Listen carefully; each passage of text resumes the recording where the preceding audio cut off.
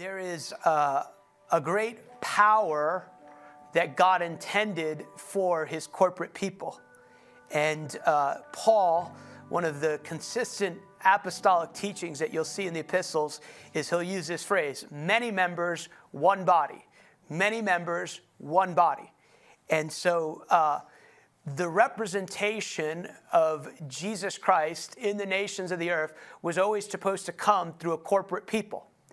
And as individuals, and we can identify with that because one of the characteristics of American culture is it has this individualistic focus, which not is all bad, but it's not all good either. But also, the culture of Scripture is not individualistic. The culture of Scripture was Hebraic, and meaning this, that the Hebrew would identify that if someone was hurting or injured, it would be like everyone else was hurting or injured. One of the reasons that they taught them to, for generations afterwards, to talk about the Exodus from Egypt, it was because they wanted the children to identify with the reality that God had taken them, even though they lived hundreds of years later. He wanted them to remember that they too had been taken out of bondage and into covenant promise. Because to forget something that God did would be to diminish your understanding of who God is. That's why the testimony is so powerful. And so that is for someone here today. When you forget what God has done, it's difficult to live present. The challenge that you're facing often is not, God doesn't intend it, but he often will give you a testimony that causes you to remember, oh, yeah, God did this, so he's going to do this. Amen. He's a God who intervenes. He's a God who takes care of these things. And so God actually holds you responsible for the things that he's done to shape the way you think about him. One of and we see it when he tells them it's time to go into the promised land, he actually holds it against those who did not enter, that they saw his miraculous power, yet did not change the way they thought. Because it's actually one of the ways you learn is by visible experiences with seeing God do certain things. So we'll go back to this high point here. The goal of God for every person in this room, even born again or unborn again, but the goal of God is for you to be like Jesus. Amen. The goal of God is for you to be like Jesus. The goal of God is not to get you to heaven. The goal, actually, to be truthful too, of the body of Christ, is not just to win souls. Just not to. That's like saying the goal of a house is to build a foundation. You need the foundation, but the goal is not the foundation. The goal is the house.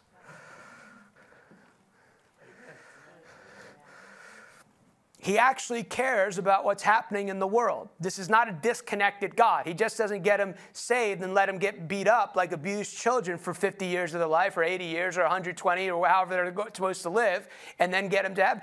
If you, one of the signs of immaturity is you make choices just based on, can I get to heaven and still do this? Come on. Uh-oh. John wrote in his epistle, right? John wrote in his epistle, he said, the commands of the Lord are not burdensome. Meaning saying, I love the Lord so much, and my desire is to be like him. Whatever he asks me to do, it's not that big of a deal. But here's the really important part. This is because God's been lied upon. People are like, it's just really tough on the Lord, it's all these rules. Like, stop that. That's propaganda. You know what's really hard? Listen to me, Linda. What's really hard is to know a little bit about God, but still try and live by yourself. To despise, to go, I don't want to do that. That's real American thinking, where you just think you could choose things that God wants. It's really hard. It's even harder to live in this world without God. It's challenging enough. But it's even more challenging when you know a little about God, but still want to live in hell. So that's what's really hard. True freedom, the only deliverance from this world is to be all in for God. That's the real, you never really get delivered of this world unless you consistently make that choice to go all in. So, that's right. That is right. But let's look at Luke, the 4th chapter.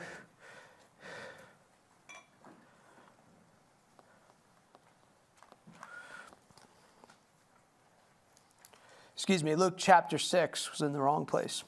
I want to read this. This articulates this point.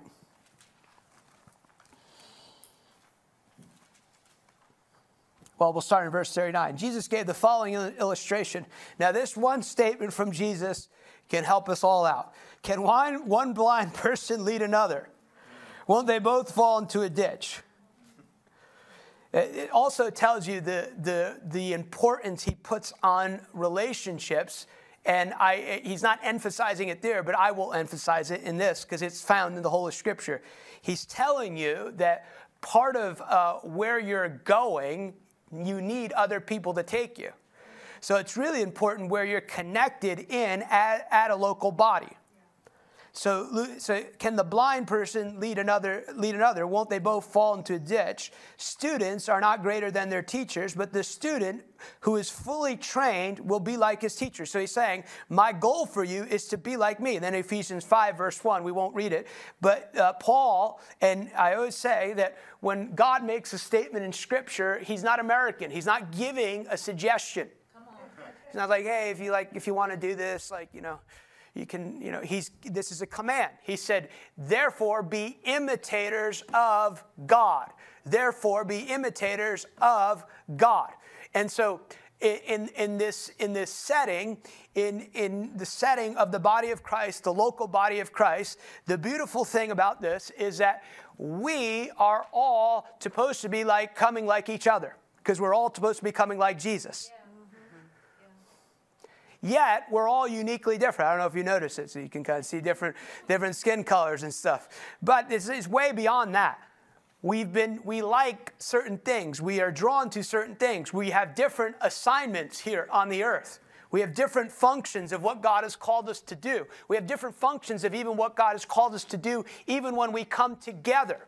So it is a corporate body, and Paul puts it this way. He uses, of course, that great analogy. If you've been around the body of Christ any sort of time, he uses the analogy of actually a physical body. He's saying just because you don't see this part or this, because they're all important parts working together for the purposes of the Lord.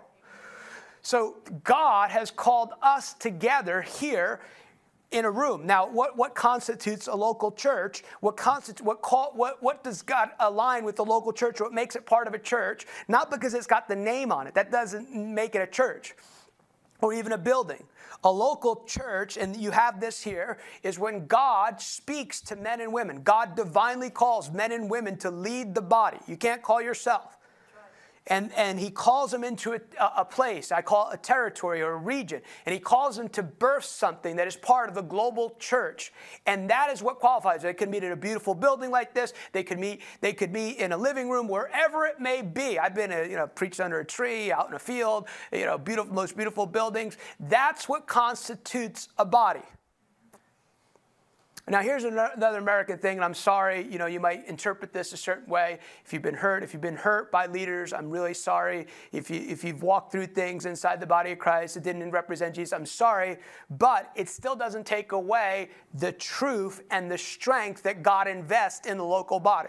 That's right. Very American concept is that people in the congregation think they should tell the pastor what to do. Yep. But it's also the job of leadership to create a family environment. Yeah. Apostles, one of the things you see that should come out of apostles, like a father. That's part of what a grace you'll usually see an apostle. But here's the other part of that. The reason I say that is because in my family, I have a fairly healthy family. I'll say it like that. People like my family's dysfunction. We all got dysfunction. Just as are we going in the right direction? But at least in my family, I have never, ever told my father what to do. Come on. Amen. Now, I'm not saying, you should never ask a question. I'm not saying that at all. I'm just saying these things don't necessarily function culturally like we think they should function. And so, I don't know how I got on that, but that made me feel better. So we're supposed to be this corporate people gathered around, and you should ask yourself, why do I actually, if you are a regular part or you consider yourself a member here, you should ask yourself, why am I here? Why am I coming here? Why do I come here? You know, commitment is not once every 3 weeks. Let me just help you with that, you know. The people I know committed to the gym are not there once every 3 weeks. So we want to encourage you, if you're missing that commitment and you consider yourself a part here, to become a regular part of this. Now, I'm not saying, you know, sometimes work doesn't come up, but here's the thing. When you come into the kingdom of God, you want to make decisions based upon putting God first. Now, American, normally, not you, the person not here. So, they're working for a company, and it's, quote unquote, their dream job.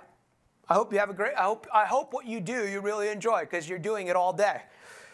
I hope that you're not an American and work for money. You could start working for money because maybe you got born again, you were doing that, but you should work from purpose. Purpose will always bring you all the money you ever need.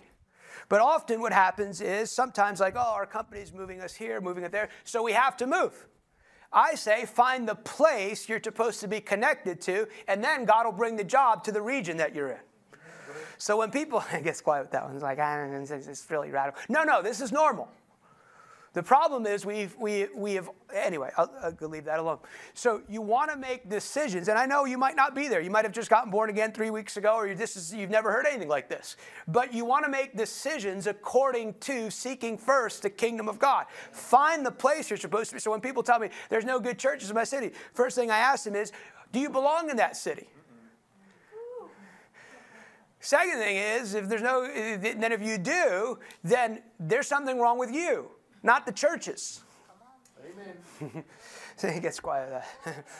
Now you have a very unique expression of what God is doing. So I wasn't planning. This is not in my notes. So you want to make decisions according to that. So and these are all wonderful things. Like, yes, if you get a job offer, they're going to offer you what, $150,000 more to move there. What you notice is circumstances in life identify things in your heart, and they also give you the opportunity to bring it before the Lord. You're like, oh, it'd be really nice to have another $100,000. And God's like, yeah, because you like money. So now I'm going to test you with that area. But if you put me first, I'll give you more money than you ever could dreamed of. But now this is a test for you. Are you trying to take care of your family yourself, or are you going to trust me to take care of your family? See, all these wonderful things that come up when you walk with the Lord. And sometimes we just think all these things are disconnected to the will and the purpose of God. But they're all functioning together in the will and the life of God. That's my introduction.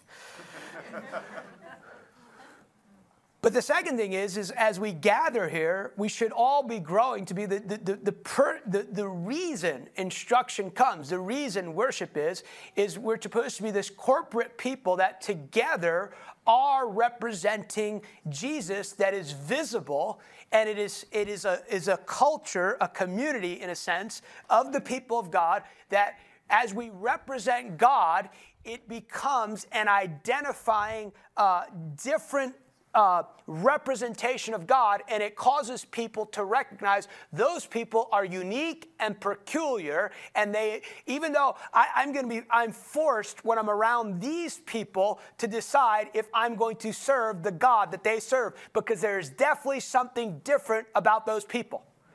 This is how Jesus put it in Matthew the 5th chapter. Hope you brought your Bibles today.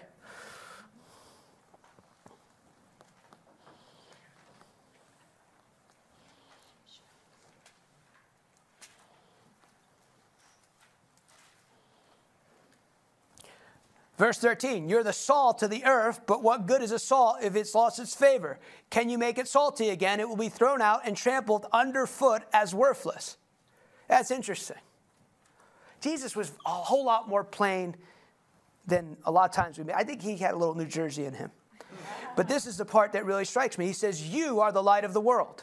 You are the light of the world. Notice he says, I am the light of the world. Then he turns it around and he says, you are the light of the world. What's he saying? He's saying you're supposed to represent me. Whether you realize it or not, the moment you got born again, one of God's overriding passions for your life is that you would give a visible expression of what God looked like. I know. That's really impossible. I know. Welcome to walking with God. Everything he asks you to do is impossible without him. Like a city. Notice how he says this. A city on a hilltop that cannot be hidden. It's not necessarily a physical city, but it's a group of people who are uniquely different, who actually, every person has this assignment. So we should all be uniquely different in a sense of what God has called us to do, and also what every person in this room has a purpose. You will be judged not even for coming to church. You'll be judged not for how much money you gave. You'll be judged not for greeting or serving. You will be judged for fulfilling your purpose on the earth. And the beautiful thing about God is everything, I'll say it like this, he asks you to do, he's given you the power to do. God does not require anything of you that he first has not empowered you to do. It's a beautiful system. He's like, you need faith to please him. So he goes, I'll give you my faith. And then you still have a choice in it. We'll touch in a minute. You still have a choice in it, but it becomes so brilliant, you'll be like Jesus, and you'll say, it's not me who does the work, but the Father in me. That's true life in God, where you can't give credit for any brilliant thing you've done, because it's so far beyond what you know to be possible, but you're choosing to do it, and you put God on display. The reason it's so important, too, to discover purpose is because your purpose is to be, when you operating in purpose, whether it's a school teacher or an entrepreneur or whatever it may be, working at Starbucks, you can do it as unto the Lord, and it actually gives service to the world. I met this man about a year and a half ago. I was at this National Religious Broadcasters Convention. I was doing interviews for my book, and I loved what he said to me. He's a very brilliant man, I believe, and I believe he actually did very well financially. And I said, well, what's your book about? And he said, oh, I've been in human resources like 20 years. I said, oh, interesting. And he goes, I wanted to know, I knew God had called me to human resources. I love God with all my heart. I thought maybe I was called to ministry, but I was called to human resources. And he goes, I looked for books that would teach me about how to do human resources God's way. And he goes, I read the Maxwell books, I read this book. And then he said this to me, this is brilliant. He goes, then I realized no one else was going to write the book, and it was my responsibility to write the book. I love that. He's got this book on how to be a human resource director like Jesus. The problem here is, the challenge here is, and I'm believing God for it to change among God's people, is that, and there's nothing wrong, obviously, to operate in certain places. You need certain degrees. I think, Lord Jesus, I got a lot of degrees. But we get trained by the world and then have the lens. There's nothing wrong with degrees and different things. I got 3. But we get trained by the world, and then we have the world's lens, and then we're trying to add Jesus to the world's lens. What we're supposed to be is originators.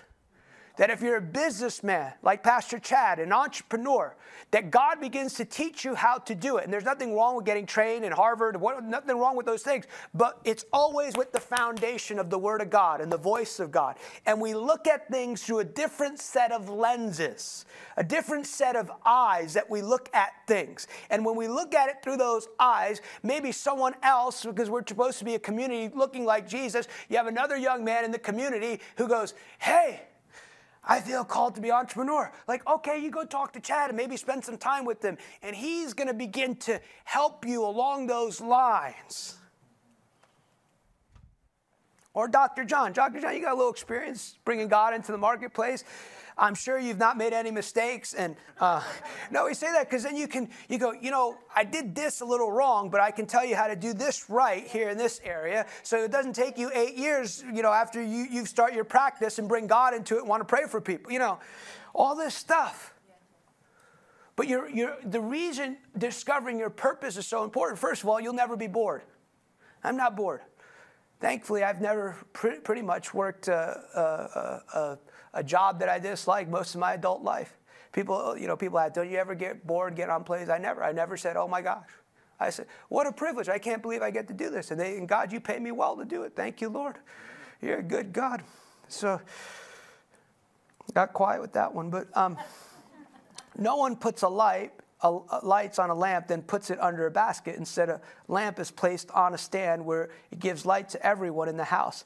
In the same way, let your good deeds. Notice, he's saying that your life, exactly what I was talking about, your life is to put God on display. Let your good deeds shine out for all to see, so that everyone, listen to what he's saying, that everyone will praise your Father, your Heavenly Father. Why would they praise your Heavenly Father? Because they see goodness. They see results. They see excellence. I was reading Daniel 6 yesterday, and it struck me again. He's so brilliant at his job, he's in demand to an evil man. Yep. Potiphar, same thing with Joseph. Potiphar's not a Holy Ghost man. Come on. He's not a seer. But the Bible says in Genesis 39, he saw the blessing of the Lord on Joseph. Can people see the blessing of the Lord on you? And then 2 Corinthians, Lord Jesus, help me. This was supposed to be a 5-minute introduction. 2 Corinthians 2.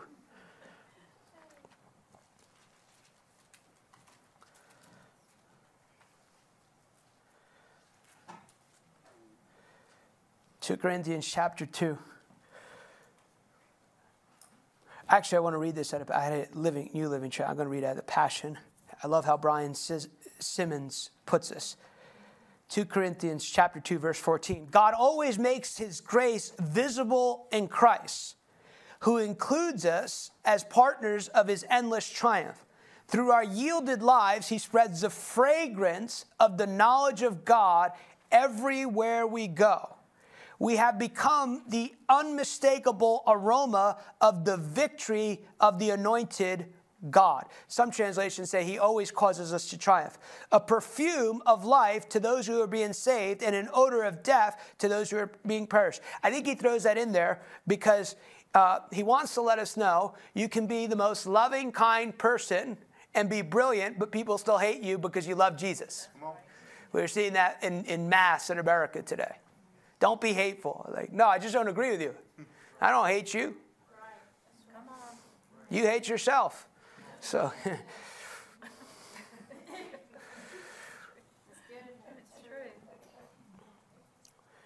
so he says, God puts us on display through the knowledge of God coming through us. So one of the marks that we're supposed to have as a people is that our lives actually give fruit and invite people in to know who God is. I love Jesus' exchange with Philip. Philip goes, show us the Father. He goes, have I been with you that long? You don't see the Father? He says this, if you've seen me, you've seen the Father. So he's saying, if you've seen my life, you've seen what God looks like. So there's these... I call them, this is where I felt like we were going to really dial in today. We'll just see how much we get into this. But there are fundamental characteristics for all human beings that you have to have functioning in your life to be as God intends you to be, and even more importantly, to walk like Jesus on the earth. And I want to look at these here in Genesis 1. And I also want you to see, and I want you to see it through this lens. In Genesis, you will find characteristics that God gives to all human beings that they need to function.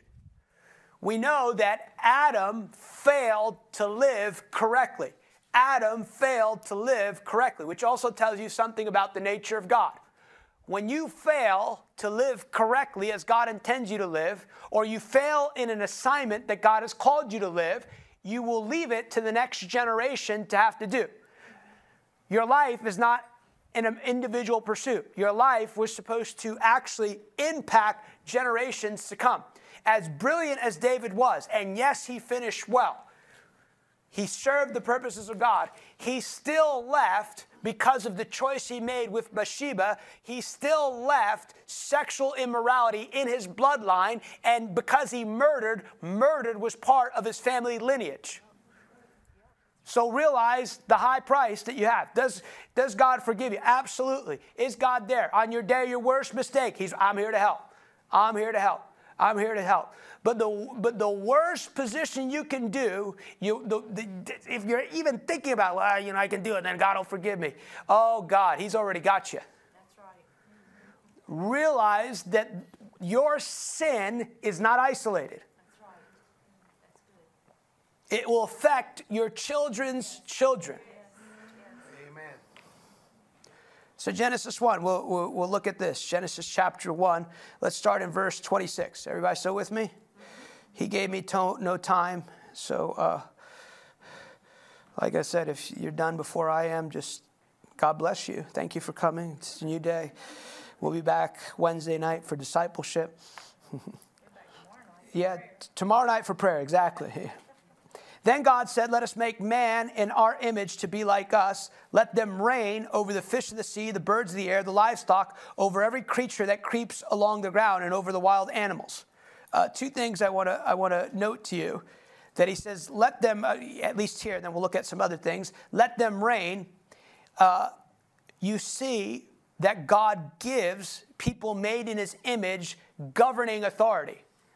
So God has created us as a corporate people to govern the world we live in with the purposes of God. That's what that city looks like. It's not just one or two. Yes, one or two be everything God's called you to be, but it's always part of a larger picture and a larger body that is supposed to contribute. So a good question you should ask yourself, if you come here regularly or once every 3 weeks and think you're committed, are you a contributor?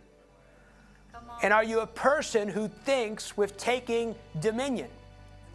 And you'll also see that, we'll look at this in a minute. I didn't finish this thought. Every place that Adam failed, you'll see that Jesus picks up. Jesus is the first man since Adam to express God's original intent. What I mean by that is everything in the life of Jesus, fully God, fully man, he never stops being God. He expresses divinity through humanity. So the things he does on the earth pre-cross, he's doing as a man in right relationship with God, even though he never stopped being God. So what do? You, as a believer, Christ in you, are to express divinity through your weak humanity.